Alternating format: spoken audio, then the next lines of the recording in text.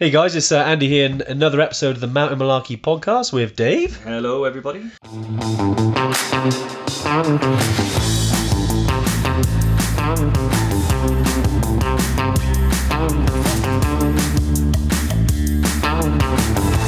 How we doing, Dave? Yeah, not bad, not bad. Got something a little different today. Very different, yeah. So what we've done is we realised that when we do the Tuesday tune-in over on Facebook, which we've been doing during lockdown, we had some comments and requests around, not everyone's on Facebook, but people still wanted to hear about the content. There's been some great stuff. We've talked about bags. We've talked about battle of the treks. We've talked about trekking boots, mindset, fitness, loads of stuff. And we thought to ourselves, well, why don't we turn these into podcasts? Because, like you said, Dave, they're sitting down listening for an hour. Yeah, exactly. Yeah, and we had a couple of special guests, didn't we? We had Anuj, head of operations over in Nepal. Yeah. Lee Wardle, Ironman triathlete, gym owner, and all round nice guy. Yeah, and there's so much good information and good content there and not everybody is on Facebook or can sit there and watch a video for an hour and a bit doing nothing. So yeah, this is a great format. You can do it on the go, put it in your car, listen to it. It's a bit interactive, so you're going to have seen us answer questions and stuff like that. Yeah, it's a bit different. But if you're listening to this, obviously, and you have any questions about any of the things you hear, podcast@evertrek.co.uk. Awesome, Dave. Yeah, enjoy the episode, and we'll catch up with you soon. Good to go. Right, yeah, so hey guys, it's Andy here, and Dave, another episode of Tuesday Tune In. I always start with no episode. It's because it's like the Mountain Malarkey, Dave. Yeah. But yeah, another episode of Tuesday Tune In. This week is all around waterproofs. We decided to, last week we did down jackets. We've also done, sleeping bags, different day packs. We've done a whole host of things, and we were like, we haven't really touched on waterproofs, and kind of feels a bit left out. I think the waterproofs. I was thinking, obviously I know it's summer now, but but it's summer in Wales. Still rain. It's Wales still, so it was raining all day. Was it? No, yes, all for about the last 4 days. Yeah, it's still yeah. Hey guys, Shane and Dave joined us. If you are joining us, just say hello and give us a little thumbs up as well.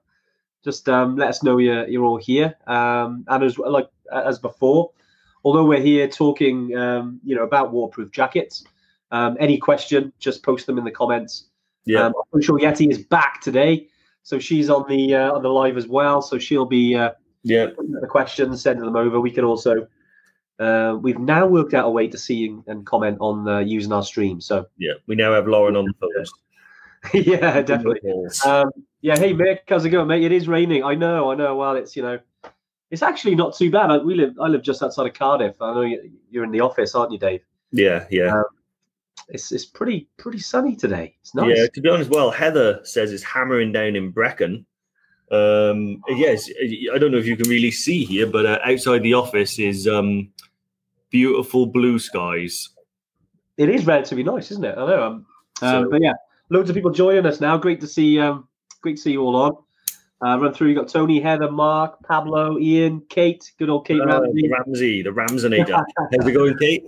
Yeah, Alan, Mark, Sinead, Gavin, Asher. Any questions, guys? I know there's some people who join us all the time here. Dave Rimington looks like he has. Dave, prepared. You had that written out already, didn't you, Dave? You just copied and pasted it in. Lauren, I'm pretty sure will grab it and send it to us, so we don't lose it in the comments. No, we'll make sure. But right, waterproofs. We'll start with waterproofs then. Reason we discussed it previous to this last couple of days was, even though you go to high altitude and it is cold, you expect that you're so high that it won't rain. It's actually going to if there's any precipitation, it'll turn to snow. But we kind of learn precipitation the hard way a little bit. I know. I'm trying to get but we've learned the hard way, I suppose, especially on the Everest Base Camp trek at some times of the year, maybe sort of early September, October, sometimes in March and April. Yeah. We get some rain lower down, like Lukla, Namche, the first couple of days where we've been caught out.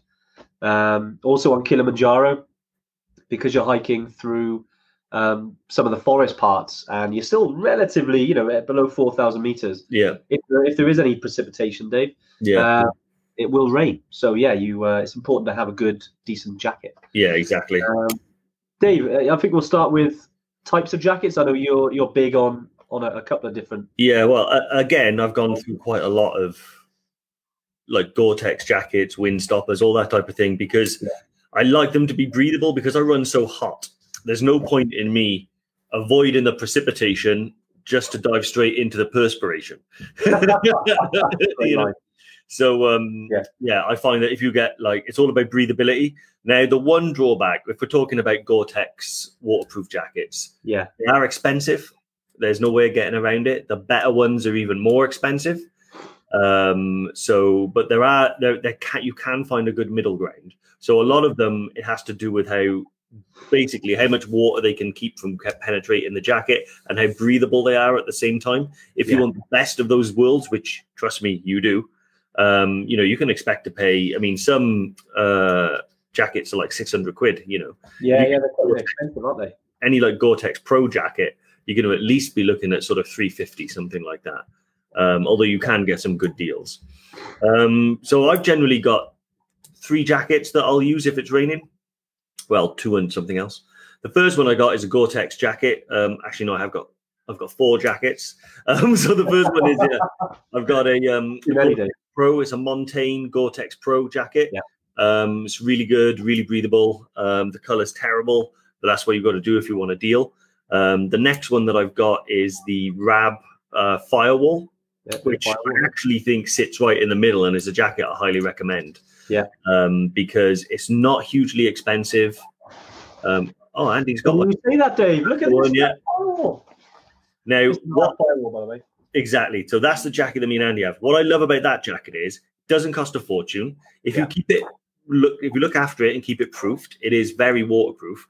And they've just put zips that go from your wrist to your armpit. Oh, they are so good. It basically means that the breathability, rather than being in the actual fabric, is in vents and things like that. So it's a really good middle ground. The other jacket that I've got is a Paramo. Paramo is an interesting one. I don't know if any of you have heard about Paramo, but it's a completely different material to Gore-Tex. So most Paramo jackets feel like really soft, almost like a thick sort of shell, they feel like. Yeah. And when you see them, they don't look waterproof. And when you feel them, they don't feel waterproof. They're quite sort of light, aren't they? There's not much to them. But they are brilliant, really breathable. The only downside is they are expensive as well. But if I think one of the other benefits is that they're more comfortable, they're more breathable.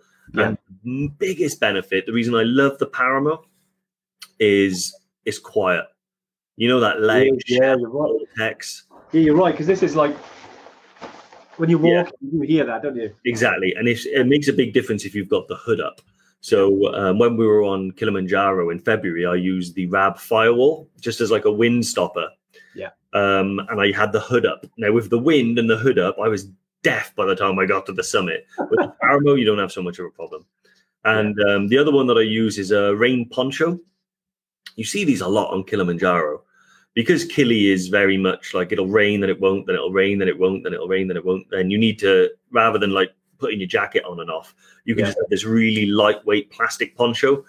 I've got a couple of the like £2.50 disposable ones. Then they're good.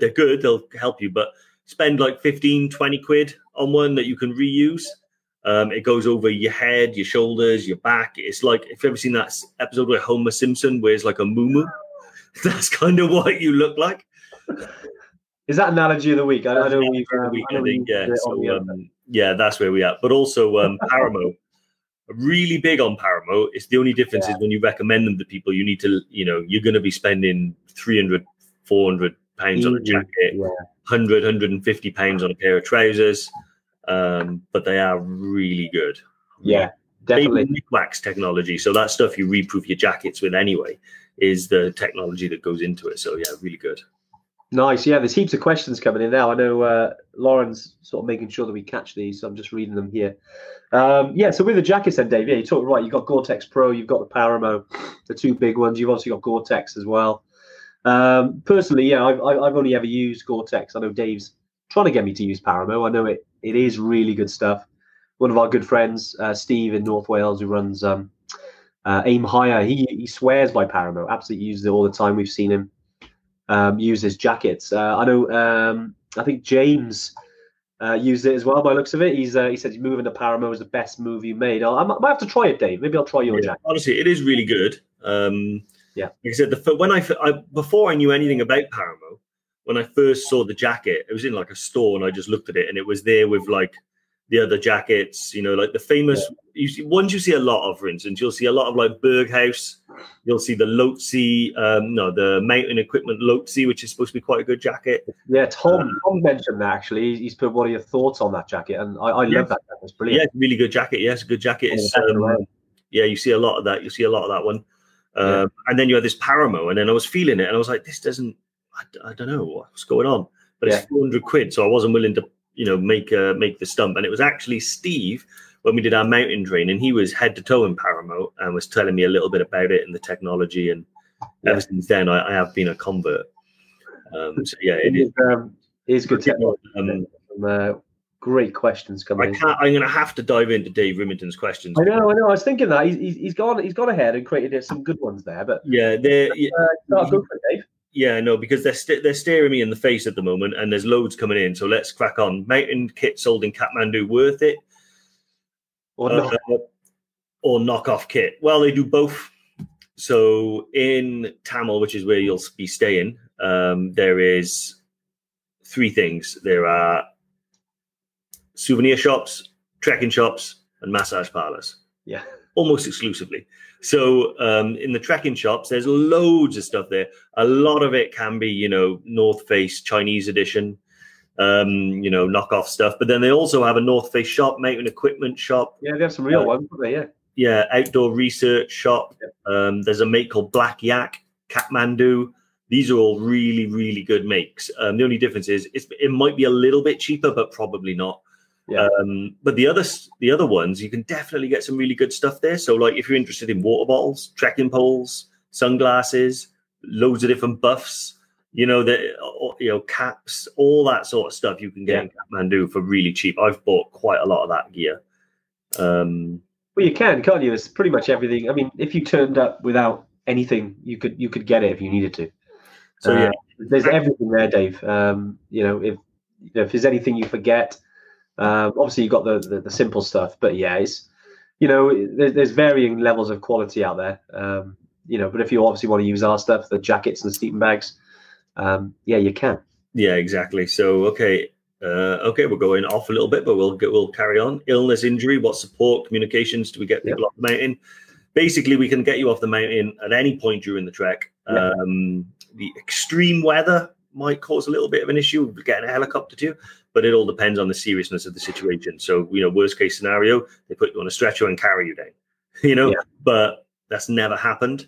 Almost always we're able to get you down. So all the guides have local phones that work throughout the entire region of the mountain. That's a stipulation. And they'll always be able to call the guys in Kathmandu, call myself or Andy or anyone back here in the UK and do all the communication. So, if you need a helicopter, we'll get you a helicopter. If you need to go down, we'll get you down. It's as simple as that. Your health and your sort of safety is paramount. It's more important for you to come back healthy than get to base camp and be really sick. Yeah, exactly. It's they all carry high altitude first aid kits as well. So and they're all high altitude first aid trained. Yeah. So these people are vastly experienced. I mean, you're talking. Some of them have been doing it for over 20 years. They've guided to Everest Base Camp, 400 or 500 times. They're very, very experienced. With regards to looking after you. So there's things in place. Like Dave said, you've got the helicopters. In some instances, if the weather's so bad and you can't get anything, you can get a stretcher. Or sometimes they actually put you on a horse. Yeah. I know there's a few Evertrekkers, a couple who maybe had some dodgy ankle or dodgy knee, and they've had to get a horse down. Yeah. We saw a guy, didn't we? Was it last April? And he rode a horse pretty much, I'd say 3/4 of the way up. Yeah. Yeah. I was like, wow. Yeah. He wasn't injured. He was just lazy. But So is it easy to get a bowl of hot water for a strip wash or hot flask? Relatively. I'll be honest with you, you're not going to want to do it on every location because it gets colder. By the time you arrive in the evenings, the last thing you're going to want is be able to like strip off. So wet wipes do a really good job. Yeah. If you need a hot flask or something like that, we provide like a flask full of like hot water or hot tea, and all you got to do is ask the guides, and they can usually sort that out for you at all the lodges. So hot water, yes, a wash and everything like that, like a bowl wash potentially, but I'll be honest with you, you're probably just going to want to use wet wipes. It's a lot easier, quicker, faster. And there's that's generally what happens on the hill.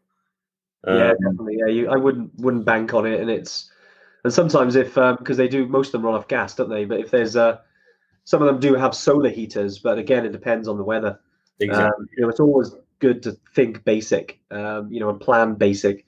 If you get anything extra, like some hot water, that's a bonus. Yeah, exactly. So I plan to almost plan to use the wet wipes the whole way.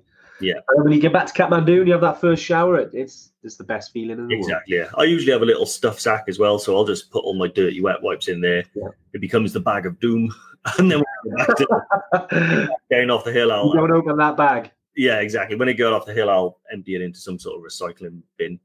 Has anyone used those sport oxygen canisters to help with altitude sickness or recovery? Not that I'm aware of. So when it comes to like oxygen canisters, you don't really need them for Everest Base Camp. The idea is that we acclimatize you without the use of oxygen, because if you need oxygen to get to Everest Base Camp, something's wrong. Yeah. And you need to probably go down. Not go up, turn around, go back down. So the only time you'll see oxygen being used on an Everest Base Camp trip is in an emergency situation, where someone's either injured themselves or they've been struck down with quite severe altitude sickness, and then will be on oxygen until the helicopter arrives. There's only one cure for anything altitude related. That's descent. So then there's, if you need an oxygen canister, then your trip is over. Yeah. But that's not killing as well, isn't it? Yeah, but that's a good thing. Also, some places in the Khumbu and stuff like that will offer oxygen canisters, but it's like, I don't know, $500 an hour or something. It's for, I don't know who it's really aimed at, because like I said, if I saw one of our guys on the hill using an oxygen canister, one, it's very bad for you to use, because once you start on oxygen, you can't really come off it, because it has the effect of suddenly lowering the oxygen rate in your body quite suddenly. So you start on oxygen whilst you wait for the helicopter to take you back down. So you don't need it. So forget oxygen. You don't need it. Average pace per mile, probably overthinking it there, Dave, but per leg. I like that. Per leg as well. Definitely. Yeah. I don't really know, to be honest. Slow. Glacially slow. You'll start to grow moss on your back and things like that. Very slow. And the water filter kits we use are called Sawyer. There's an interesting blog about it on our website in the Knowledge Center. Lauren could probably post a link to it or something like that. Yeah, well done, Dave. Yeah, nice. I hope that answered your question, Dave. Your question, is a lot of good ones there, and thanks for prepping and copying those in. As we're scrolling down, then again, I know we're here to talk about waterproofs and things as well. And we see a lot of them. Like, who was it? I believe. Where is he? Just looking. I think it was Tony asked about the Lhotse, the mountain equipment Lhotse. That jacket is actually one of the most famous ones if you're thinking of waterproofs. Whoever I speak to, and they're out in the mountains regularly, sort of 50% of the time they've got one. They call them bomb proof, which means pretty much, it's able to handle and stay dry. You're talking of the perfect storm. Yeah. They're really fantastic jackets. I've never had one, never used it, but I've had similar sort of jackets. Certain, the same Gore-Tex Pro, the same level of sort of waterproofness, if you like. But with waterproof, if you're going to take one on all of these trips, because I don't like to hike in my down jacket, I prefer to hike in my waterproof jacket, just because it's easier from a perspiration perspective. And Dave, you mentioned earlier about the firewall. It's got the vents on the side. Yeah. I think if you can get jackets that have got vents, I mean, the Rab firewall is one of them. Most of them have it now, and it just gives you an extra option if you want a bit of air. Just let a bit of air, and it really helps. You've got another jacket here, which is again, this is probably similar to the Lhotse. So yeah, this is the Berghaus Extreme 8000. So again, this is labeled as bomb-proof. You can see it's quite noisy, it's quite thick, but no wind is getting through that. And waterproof wise is amazing. But again, they're not cheapest. You're talking 450 quid for that jacket. Yeah. It's, and that's the thing with waterproof, isn't it, Dave? Loads of jackets out there will say they're waterproof. And you might get lucky, but I think if you're spending under a couple of £100, you're probably not going to have. Yeah. Going to be that great. I mean, you as long as you wash them with was it Nikwax you use? Nikwax. The Nikwax stuff. So you've got like the Nikwax. I don't know if it's called the Nikwax Instant, but there's one you'll wash the jacket in, and there's quick wash, isn't it? Yeah. So and then there's another one you can just kind of like put on the jacket. Yeah. So generally, what you should do if you're following sort of best practice is if you go out in the rain and you're out all day in driving rain, you should go back and reproof your jacket afterwards. Nobody ever does, but you should do. I've started doing it more often because the more different treks that we're doing, the more I'm getting caught out with rain. Maybe that's a climate change sort of issue. But it does bring me on to something else, which I think someone has mentioned here, John Newman. I always do pack a pair of waterproof trousers, except for when I went to Killy in February. So I forgot to pack them. I had to borrow a pair off the guide. Now, the guides over there are some of the most fit individuals in the planet. Byproduct of that is that they're quite thin and svelte, and I'm not. They were cozy, weren't they, Dave? What's that? They were cozy. Very cozy, yeah, very cozy. I mean, my stride was about half its normal length, so I didn't split them. But bring a pair of waterproof trousers. I always say with things like that, just if you're umming and ahhing, bring them for the peace of mind. They weigh nothing. They pack down really small. They don't take any space. It's super easy. So my trousers don't take any space generally. Like on my duffel bag, I'll just like lay them out flat on my duffel bag, so they're just there. They don't take up any more space than they are thick. So definitely bring a pair of trousers with you because you might not need them.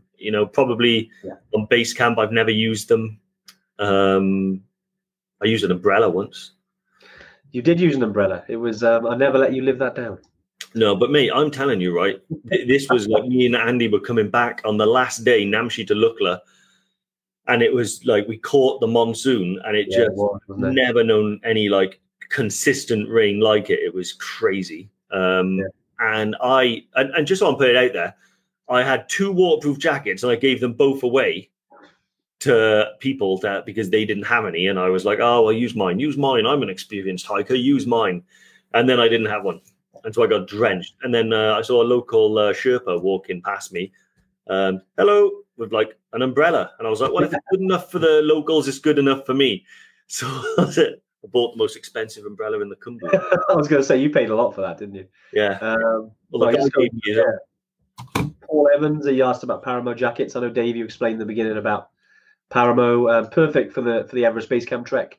Just to jump in quickly, James Ashley has said that there is an end of line sale on with Paramo at the moment. Oh, there we go. Yeah, just as you said that. Yeah. Nice. Yeah, there we go. Maybe check that out then. Definitely. I think Dave, you might know this one. Shane Ryan's asked about his RST waterproof jacket. Do you know anything about that? But I know about RST. Yeah. It depends what type of waterproof jacket it is. You don't see many motorcycle jackets. That's not true, actually. I saw a Belstaff one, the old school Belstaff ones with the belt. Yeah. I saw someone going for a bit of the Levinson Wood sort of look with one of them. Maybe it was Levinson Wood. You never know. Exactly, yeah. So, you could bring it. It's whatever you feel comfortable in and whatever works for you. If you've been out on the motorcycle in driving rain and stuff like that, and that's kept you dry and you want to bring that, then bring it. There's no hard and fast rule. One of my big beliefs as well is that, like, your comfort and, like, happiness rating on the mountain should never come down to one single piece of clothing. Yeah. So it is about layering and also having options. So I'd rather bring something and not use it than sort of not bring it and then realize later that I should have done. So when it comes to like waterproofing and stuff like that, layers make things more breathable. And like I said, you can have a poncho for light rain, you can have a jacket, you can have anything you want. Yeah, I think because Mick makes a good point. Like Mick Hamilton. Good to see you, Mick. Good to see you on, mate. You always join us on the lives. But yeah, join us on one of our training weekends. I know he's already been to Everest and he's taking on Island Peak. Not in too distant future. Yeah. All things going well, and yeah, very important actually. They're getting a jacket, and Dave, this sort of joins into what you were saying about layering. You've got to account for that. Don't have like a jacket that's too cozy. Yeah, you won't be able to put any layers on it, and you'll look a bit like the Michelin Man. You want to have a little bit of space there, so you can put maybe a fleece and obviously a base layer. Yeah. So Mick is a very good point there. So cheers for bringing that up, Mick. Sital, let's have a look. Sital, you always join in our lives. Great to see you on here again. So use both a poncho and a waterproof jacket for EBC. It's again, I mean, when it comes to these, we always say take a waterproof jacket, definitely, because you might need it. A poncho is a bonus. It probably doesn't rain nowhere near as much on Everest and the Everest Base Camp trek as it does on Kili, certain times of the year. So with a poncho, again, super light. There's no harm in you taking it. You may need it, you might not. You might get lucky. So it's worth bringing if you need it. Exactly, yeah. So when I say about taking things, obviously Ramona's made a good point about the weight. So you've got to keep everything under 15 kilos. Yeah, everything in your day pack and your duffel bag. But I never find that a problem. And I think once you've done base camp once, you at least realize why you might have took too much, because you don't need like 5 pairs of trousers and 6 base layers and stuff like that. I've known people where like bring one of everything. So one base layer for 11 days, insane. But but when it comes to little like sort of life hack things that don't weigh anything, like waterproof trousers, they don't take up hardly any space, they don't weigh anything. A poncho doesn't take up any space, doesn't weigh anything. So you may as well bring those 2 items and stuff like that. And then I would start to think about things that then perhaps you don't need, So a lot of people then, I like this fleece, but this one's heavier. So just bring one, you'll make do. And, I've never had a problem staying warm with one fleece, one down jacket, and then say probably 3 to 4 base layers. But again, they're quite light and don't weigh anything. So, and I'll probably have 2 regular ones and then a thermal one. And then 2 pairs of trousers, and that's it. That's what I'm going to wear every day. A lighter pair of trousers and a warmer pair of trousers, and then it's just stuff like beanie, hat, gloves. So it's quite easy to stay under the 15 kilo limit once you've got that peace of mind and you know what you're about. So if you want that peace of mind before you go for the first time, drop me a message. Yeah. And Mark jumped in as well, just about weather, and obviously we're talking about waterproof weather. Yeah, October. Great time to go. I know we've trekked probably 3 times, I think, in October to base camp ourselves, and I know it's fine normally, sort of from Namche up. You won't really rain up there, but you might get caught down by Lukla. You might not. You might get lucky. You kind of never know, because normally in Nepal, the monsoon runs from June to sort of the end of August, but they're never on a strict. There's always a little bit of leeway there. Like sometimes it comes early, sometimes it comes late. I mean, we've known sometimes the monsoon does stretch into October. Yeah, it's you can't control that. So if sometimes it's worth keeping an eye on the weather before you go. But if you're taking your waterproof anyway, it's not going to do any harm, Mark. Yeah, I'd definitely take it. I mean, but I use my waterproof even if I'm hiking at say 5,000 meters, just because it keeps the wind off me. The sweat, because of the Gore-Tex, it kind of wicks it away from you. Yeah. So that's just, again, personal preference. I'd say whatever you normally do, whatever you normally hike with in the UK, use that on the base camp trek. Yeah, exactly. You won't go far wrong. The only difference with really trekking in the UK and trekking in Himalaya is that I suppose there's not really any difference. The only difference is we don't normally trek for 11 days straight in the UK. Yeah, that's true. If you did go out trekking for 11 days straight anywhere in the UK, you're almost certainly going to get wind, rain, sun. Yeah. It's the same when you go to the Himalaya. It changes a little bit with the altitude. So obviously when you're up by Dingboche, you're going to get snow instead of rain. But it does, you're going to walk through all 4 seasons basically. And that's true for every destination. And in the world. I mean, having said that, I guarantee every single person that watches this will go to base camp now in October and it'll be boiling hot the entire way. But, you know, that's the Himalaya, it's very changeable.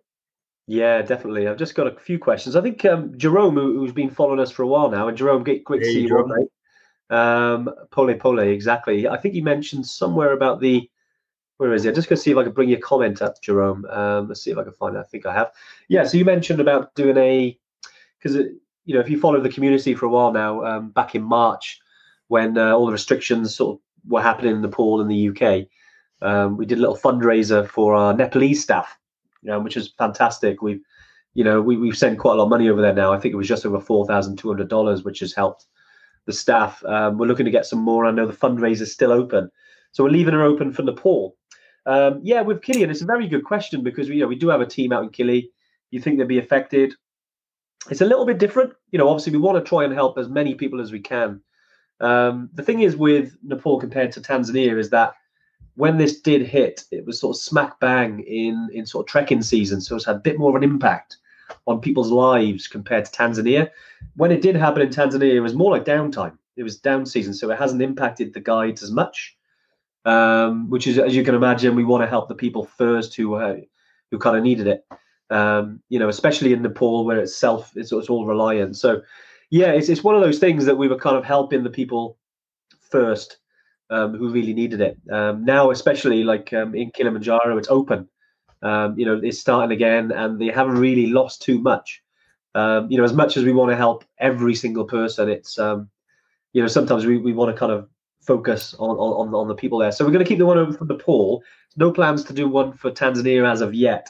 Because like I said, they haven't been impacted as bad as the other people. So from our staff who we've been chatting to, they're doing just fine. So as much as we want to try and help everyone, we've got to kind of focus on those at the moment. I appreciate, Jerome, that you're thinking about everyone, and that's why it's great to the community who are thinking about all the staff, because they're the people who take us to these wonderful places, and we want to look after them. Yeah, exactly. They're great people.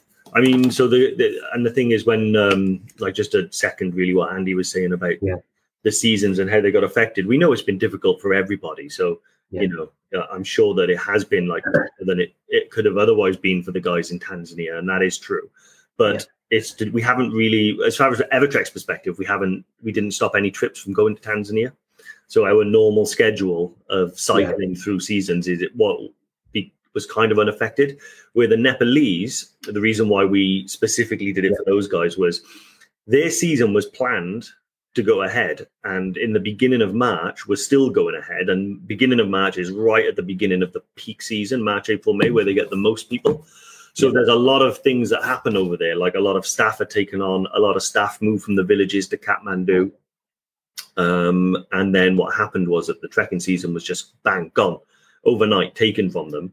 And then their lockdown happened. So people were stuck in Kathmandu who would normally have otherwise been in their local villages and with no money to pay rent or stuff like that. So we wanted to try and avoid any situation where anyone has to move out of their house and potentially, lose money, jobs, homes. Yeah. So, but I really love the idea that, it's been really humbling to see everybody, because we started this just thinking whatever we got would be great.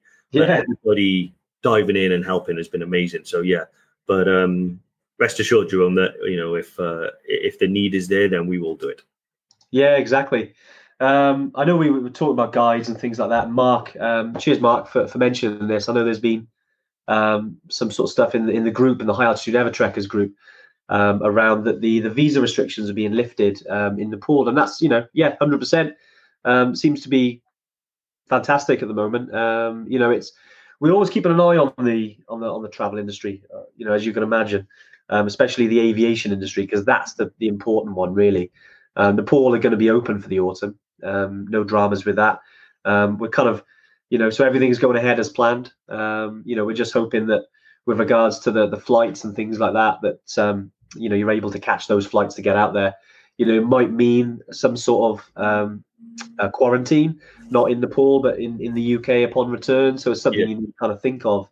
But yeah, 100%, Mark, with regards to visas, it's now you're now able to apply for them again, because they're starting to open back up. We're kind of hoping. It's kind of strange because I know here we're speaking to all the UK, and we get a lot of customers from the States now as well. So I know a few of you might be watching from the States. I might be getting up nice and early now because it's probably only like 7, 8 o'clock. But with regards to the UK, I know the lockdown restrictions are going in England. It's really good. I mean, I know you guys can go pretty much anywhere you want. In Wales, it's only 5 miles, so we can't really go too far. It's still quite strange, really, because we're chatting to family who live in England, and they're driving all about, and they're going, like someone said, come down to Falmouth. Because I was like, I'd love to, but we're not allowed. Because we obviously want to see the family. But, we're hoping as soon as Wales, Scotland, Northern Ireland, we all kind of get back to some sort of normality, that we're able to travel again, because, we all want to travel. So, again, Mark, thanks for bringing that up. Exactly. And about the visa restriction, the travel restrictions over there till the 5th of July, that's really easy for Nepal to do. The key date is end of August, beginning of September.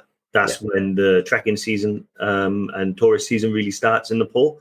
So they're probably seeing it as just free, an easy time to, keep everyone in isolation and restrict travel to kind of limit the impact that COVID's going to have, if any. And hopefully we'll be back up and running by September. So guys, loving the passion. And with regards to the money that you guys have sent over, we just want to be incredibly thankful. It is important to know that when you're over in Nepal, something like $50 could feed an entire family for a month over there. So every time a few of you donate even a few pounds, it all adds up to a huge difference when we send it over to the other side. Definitely. Yeah, awesome. I think Tina. What are we talking about? Jackets? I know. It's always the same, isn't it? Well, look, it's a very loose. So we started off talking, and it's like I love it. It just carries on and go. Who knows where we'll end up? I know it's funny, isn't it? It's look at it, but I know that this crops up almost every single week. Is about weight, baggage, weight, things like that. I know Tina, you mentioned it, which I've just brought it up there. And I believe Claire as well. I bring Claire's up because I know she asked the question specifically there, is that if it's 15 kg for your duffel bag and your kind of carry-on, or is it combined? And it is combined, Claire. So it's 15 kgs. So that's your duffel bag and your bag. So we always say that and I think I think Debbie has mentioned as well, wear your heavy stuff, wear your heavy boots, wear your heavy jacket, carry your water, don't put it in your bag. Don't want to be doing that. You're giving away kilos there. Even if you take the camera, put it around your neck, because you'll get away with it. Because they obviously try to manage it. And if you're a few kilos over, we've had people sometimes like mid-20s, 25 kilos, because they want to bring some equipment. I've taken a lot as well, because I sometimes carry the laptop, which is a couple of kilos. It all adds up. But just sometimes they can be a little bit strict. I'd say 75% of the time they don't care. But that 25%, the time that they'll take your bag off and they'll leave it in Kathmandu is the time, is the frustrating one. So, we try and minimize that. And plus, you want to be a little bit fair towards the porters. Yeah. They're obviously carrying these. So to have it a little bit around 15 kgs is manageable. Saying that, some of these guys have carried 80, 90 kilos. I've seen people carrying a fridge on their back. Yeah. They are really strong, but, we're passionate about making sure that our porters are well looked after. And we don't want to give them too much to carry, because they are looking after us and making sure that it's easy as possible for us. That's why I always say try and keep it to 15. It can be done with 15. Trust me, it definitely can. Yeah. I've done Everest Base Camp 4 or 5 times now, and is it 4? I think you've done 4 times, yeah. Yeah, 4 times, and either way, and every time it's easy to get it in 15 kilos. Yeah. It's just you've got to be, you don't have. It's difficult the first time because you're second guessing what you need because you don't know, but you don't need 5 fleeces, 10 hats, and hundreds and hundreds of snacks. You can get snacks in Lukla, you can get snacks in Namche and stuff like that, so you don't have to take all that stuff with you. You can kind of get some of it out there as you go. Yeah, exactly. Although I think Lauren's packing 10 kgs of Cadbury's chocolate. Wow, that is a lot of chocolate. But Dave, I know we like to take our treats, don't we? Yeah, 10 kilos of Cadbury's might be. That is a lot. That is a lot. That might be a bit hardcore. But yeah, no, it depends how much. I mean, I usually bring a couple Cadbury's fruit and nut bar. Love a fruit and nut bar. Yeah, good source of it. But yeah, glad to see a lot of you are going to have a look at Paramo. If there is a sale on at the moment, like I think it was James who said it was. Yeah, it's going to be a great time to get some really good kit from those guys because I love their jackets. They're really good. Yeah, definitely. There's some cool questions as well. I've tried to bring them up, but I know we're trying to catch them. But Clifford Clifford Hurst asked when training for a walk like base camp, is it better for short, steep climbs or getting the miles in? Yeah, a bit of both. I think important is not to sort of worry, am I doing exactly the right amount? It's just to get out. Pack on your back, just put some miles in. Even I'd say the best thing is just to get out maybe 3 or 4 times a month if you can. Appreciate, if you're working, but even if it's just twice a month, just put some miles in the legs. Steep climbs are going to be fine because you're building up the strength. So it's certainly not going to harm you. Maybe, if you put a couple of climbs in, say like a 7 or 8 hour trek. Yeah. Try and do that in one day, and then the next day try and go again. Because the best thing and the thing that surprises most people is the multi-day aspect of a long trek. Because it's rare that you'll do that in the UK unless you've got a bit of spare time and you'll do it. So maybe do a Saturday and a Sunday consecutive, just so you're used to it, used to the feeling. Yeah. Definitely. I hope that answers your question, Chris. Yeah. Miko has asked, going off track a bit. That's what we do. That's what we do. We've mentioned Aconcagua a few times now. Any idea when you are going to be launching? So first of all, just to clarify, we are 100% doing Aconcagua. It's there. There's just a couple of little things we need to tick off. I mean, if we were going to send out some, half-baked trip and book people on, we could, but it's not the Evertrek way. We got to put little things together like the guides, and by guides I mean like the downloadable guide. We've already got the human guides.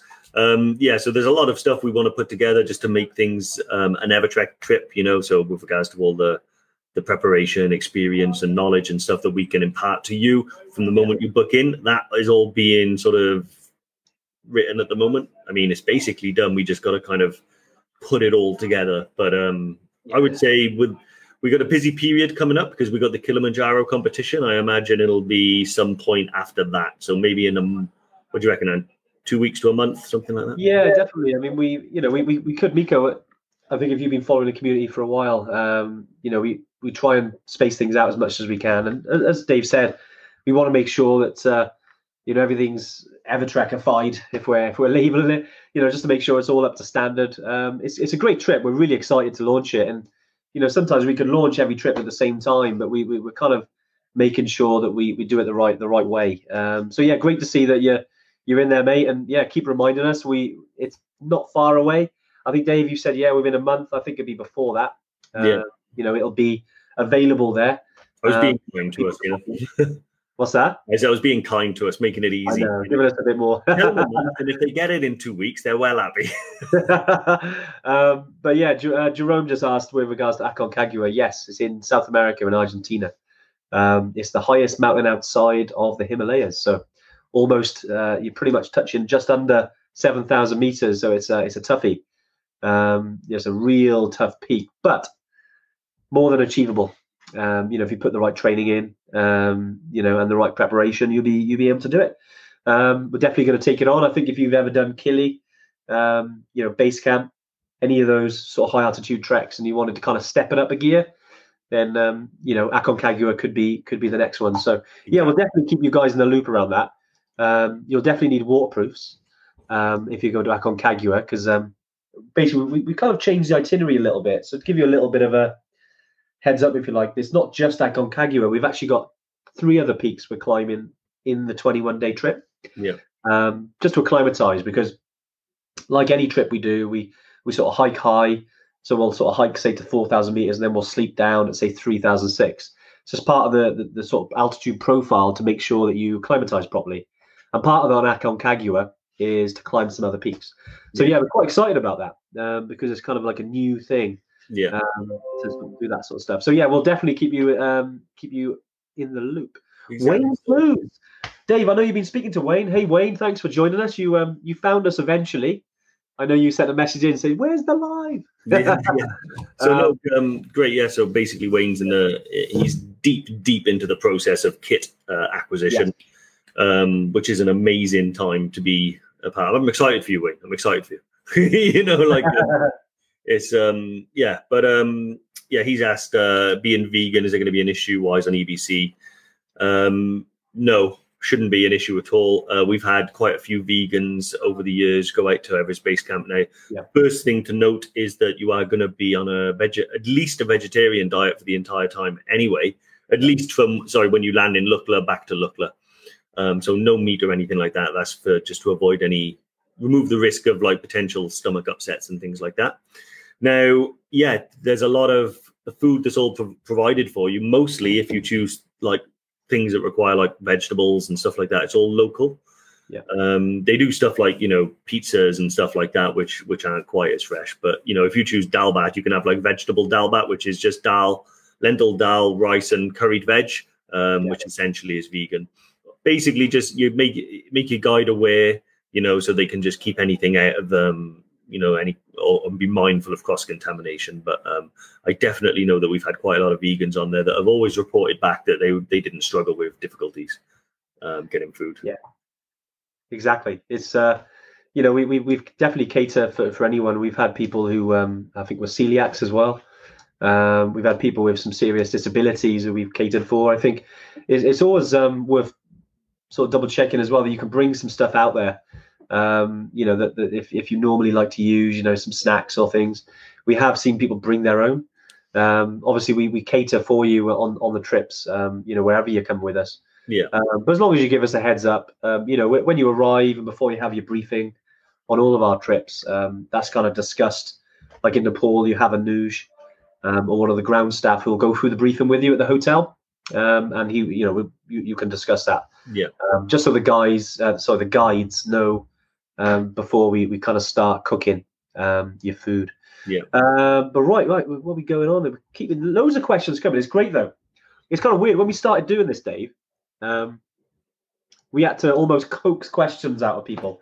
And now it's just like getting machine gunned with questions. Well, someone mentioned earlier, 50,000 people watch these, no pressure. I know, it's a bit mad. Not think about it. It's best not to think about it. I honestly don't. I mean, wow. Yeah, that's crazy. Who'd have thought? Graham Gordon. I'm going to bring this in because Ben McDewey, as soon as lockdown lifts, I'd love to go up there. I did...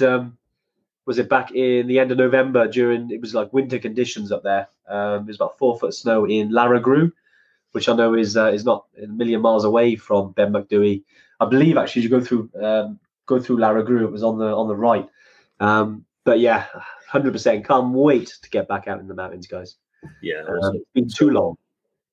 James Ashley has asked, is it James Ashley?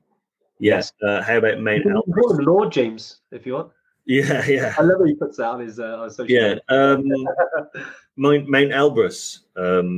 Watch this space, I guess. At some point we will be doing it.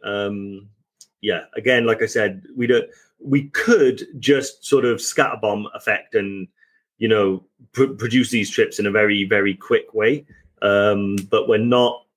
We'd rather take our time, find the right sort of team, put it together and release it. So Aconcagua, but me and Andy have talked quite a lot about Elbrus and stuff like that. So it's close on the radar, might be next, So there's a lot of different, basically if you're aware of a cool mountain to climb on any continent, we're probably already aware and have a future idea on setting it up. Mount Elbrus is definitely one of those because, we love the idea of the 7 summits, so. Yeah, exactly. Well, we're going to be doing, in the future, I know we obviously, Everest is kind of our thing. It was our first ever big product, if you like, that we offered our trip, going back a few years. And Everest won't be long. We'll be doing Everest summits. That's the long and short of it. We're going to be running expeditions there. We've got a great team in Nepal who've already run expeditions to the summit, successful summits. So yeah, you know, if there's a big mountain out there, we want to, you know, take people up there. You know, as ever, there's lots of other places to go, but you know, Everest is on the agenda, as well as all the other 7 summits, including Mount Elbrus. It's not that far away. Andy, can you do me a huge favor, mate? Yes. Can you put Ramona out of her misery and tell her how old your house is? Ramona, I know it's actually quite an old cottage. It's 1870. So it's an old Welsh cottage. Yeah, it's quite. I thought you were pointing to the door. I got the packet hanging up. Yeah, it's quite an old little house we got here. But yeah, Ramona, maybe one day you can pop over as a pub. Actually, 2 doors down. So not open yet, but more than welcome to come. It's it's a cracking little place. Paul, where's Paul? Let's have a little look. Paul Meacher, because Paul, you've joined us on a few lives, haven't you? You've been you know, thanks for joining us. I think I spoke. And you've asked about hotel in Kathmandu. Well, we've used over the years. We've used a few different ones. The main ones we used are Hotel Manang and Hotel Mashangdi. There are 2 core hotels for all of our customers. Due to the spring, there were a few things that we're potentially looking at changing because of, you know, the improvements, if you like. I think, Dave, I know you've been working with Anuj quite hard on potentially looking at changing these for the autumn. Yeah, so we're going to use, I think, essentially 3 hotels. Yeah. And I'm trying to push an emphasis on one hotel. So, yeah. I don't want to tell you it's going to be this one because it's amazing. Because you might Hotel Manang, Hotel Mashangdi. I think Lauren, she's already done it. We'll put up a post about those. So they're the 2 main ones that we use. Yeah. They're really nice, kind of boutique, about 3-star hotels. They've got a little bit of history in the area. They're quite well known in Tamil. A lot of mountain expeditions and trekking expeditions are launched from there. Yeah. That's where I've stayed every time I've gone there. Now there's a brand new hotel, a 5-star hotel called Hotel Aloft, ALOFT. And we're going to try and use that one because when we were in March and people were trapped there in lockdown, we moved them from Manang or Mashangdi over to Aloft because it's got a lot more facilities. It's got a pool, a gym, you know, pool table, you know, and it's really, really nice, proper 5-star modern hotel, which a lot of people before they go, they want the rough it, they want the local, they want all this. After the trek, you'd be amazed how many people want a 5-star luxury hotel, you know. So, so there's lots of stuff like that. Also, the food in Manang and Mashangdi, I can say that it's really good. And one of the things I love about both those hotels is they're pretty much next door on the same road. Sometimes we'll have one group in one group in another. Yeah. And there's always like a little patio area in Mashangdi, or you can go onto the roof in Manang and just sit there with an Everest beer, watch the sun go down on Kathmandu. Oh, it's fantastic, isn't it? Andy, I'm off, mate, if that's all right. Yeah. You can't do this. We're still stuck in Wales. Yeah. But yeah, no, Brian, who was on here as well, he reached Everest Base Camp with us back in March and got stuck in Kathmandu for 2 weeks. Oh, yeah, he's one of the ones. He was at Aloft. Yeah. But it is a great place. Yeah, we're always looking to improve every single aspect of our trip. You know, the last few years we made some significant changes. We've always been really happy with our hotels that we use. We've always had great feedback. But again, if a new hotel comes along and we get some awesome feedback, like the guys who were in lockdown, because Manang, you know, it was a little bit, it was shut then open. There was a bit of communication issues with them. We tried something else, and you know what? We tried Aloft, and it was awesome. We had some great feedback. So, because of that feedback, and we're always happy to get that. We're potentially looking at having them in there. But those are the 3 main ones. Paul, I know you asked. You know, so yeah, I hope that answers your question. Awesome. Got some more here as well. I think Chris Collins, he's always drops in. Thanks, Chris, for joining us.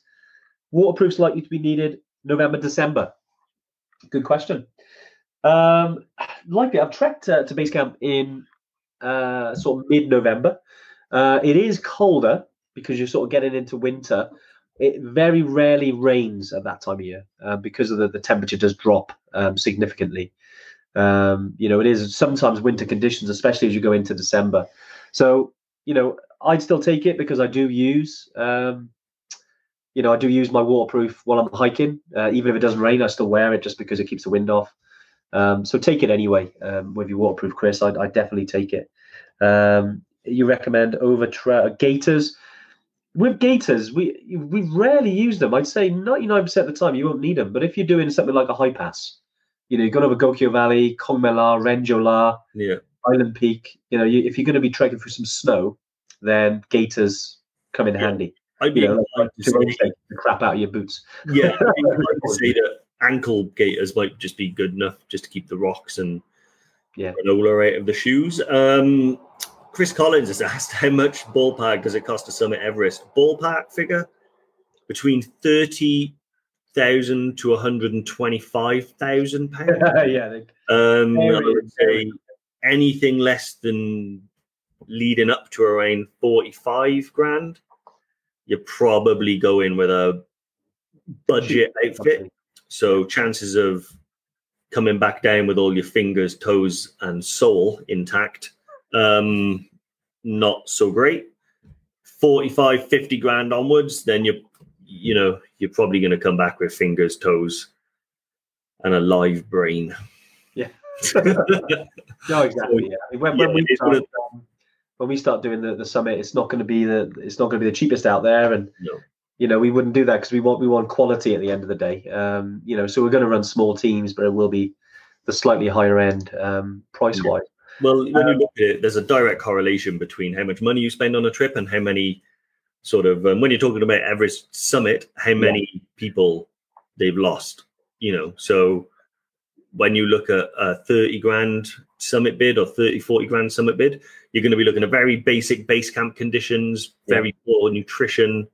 You're not going to have a huge team, lower oxygen supplies, which means less oxygen sent to your body per liter per minute. When you go with a more expensive outfit, all that money does get spent. No one is pocketing the money. It goes on extra base camp facilities. Some of them have warm under beds. You're off the ground, you have proper beds, you have proper nutrition, proper food, proper oxygen, proper training, proper medics, proper doctors, all of that stuff. Yeah. So if you are thinking about anything like that, spend the money, mortgage the house or something and spend the money. No, definitely you have to. It's Phil has got a good one as well. While we're talking about the hotels, we should have sort of explained it a little bit. But if you're arriving early, if you're going late, then sort of what you're booking onto, 100%. Just let us know when you upload your flight information into the members area. We'll see that data. Yeah. So we'll know then if you're arriving early or arriving late that we'll book those extra nights for you. Yeah. So just to make it easy as possible, we don't want you checking out the hotel and going in to another hotel. You may as well keep it all centralized, especially if we're moving to somewhere like Aloft. I'm sure you'll really like that one. Yeah, exactly. It's as Andy said, super easy to do. Yeah.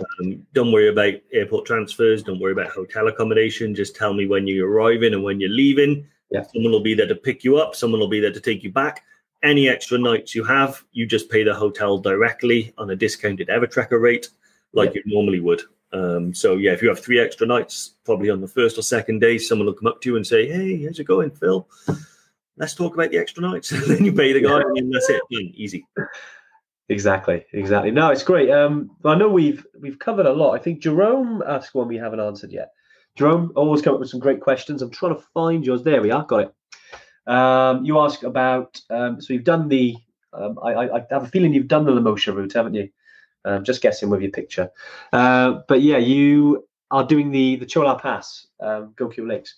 So Lemosha is, I'd say, other than one of the days, which, the summit day, is relatively okay.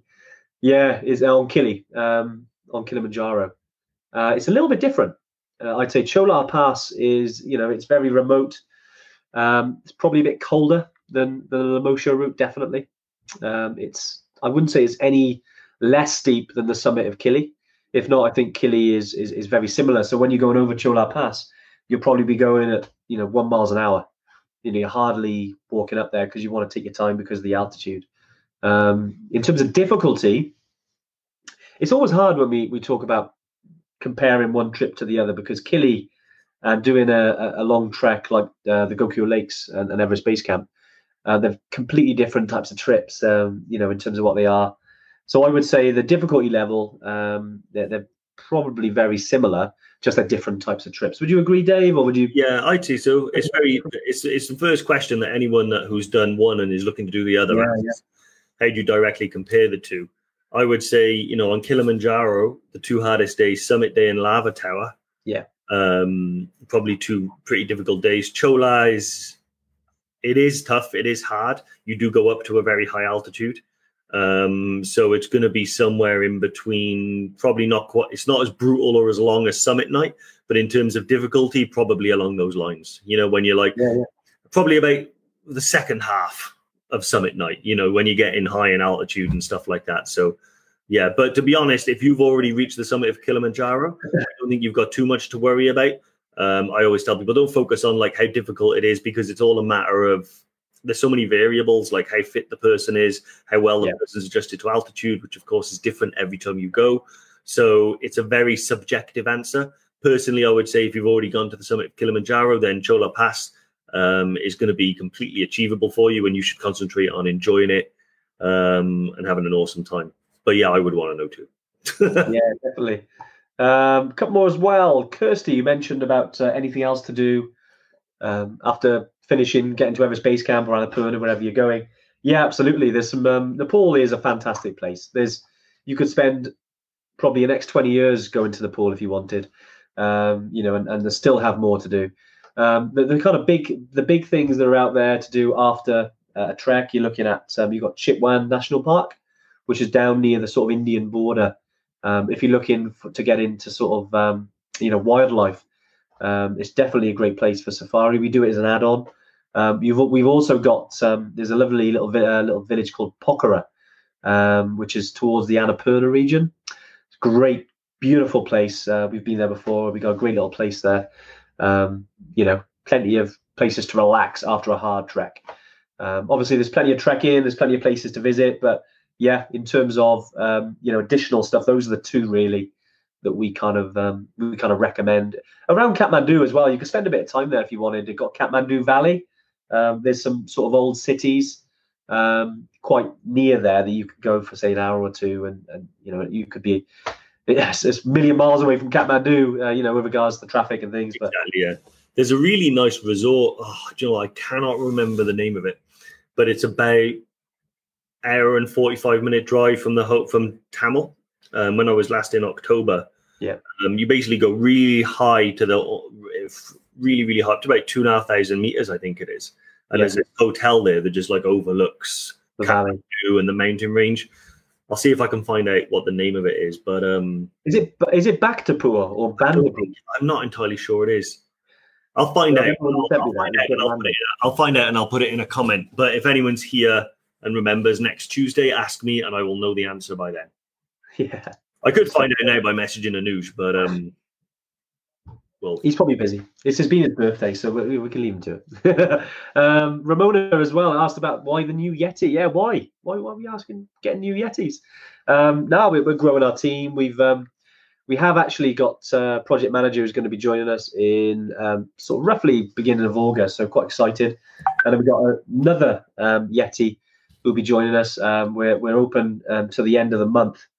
We've had a few hundred now, I think, applications. So we've had a lot of people who have applied for that position, and it's great to see so many people interested in working, joining the team. We can't wait to get back to the office. I know some of us still working remotely at the moment. Dave is in the office, so we're slightly jealous, but it won't be long. We'll be back. Certainly, obviously we've got a 7-year-old, so when things get back to normal with regards to school, it'd be great to get back in the office. But until then, literally only a day or two in the office, unfortunately. But yeah, looking forward to welcoming in 2 new Yetis. So by August, we'll have 2 more people on the team. Yeah, so quite excited about that.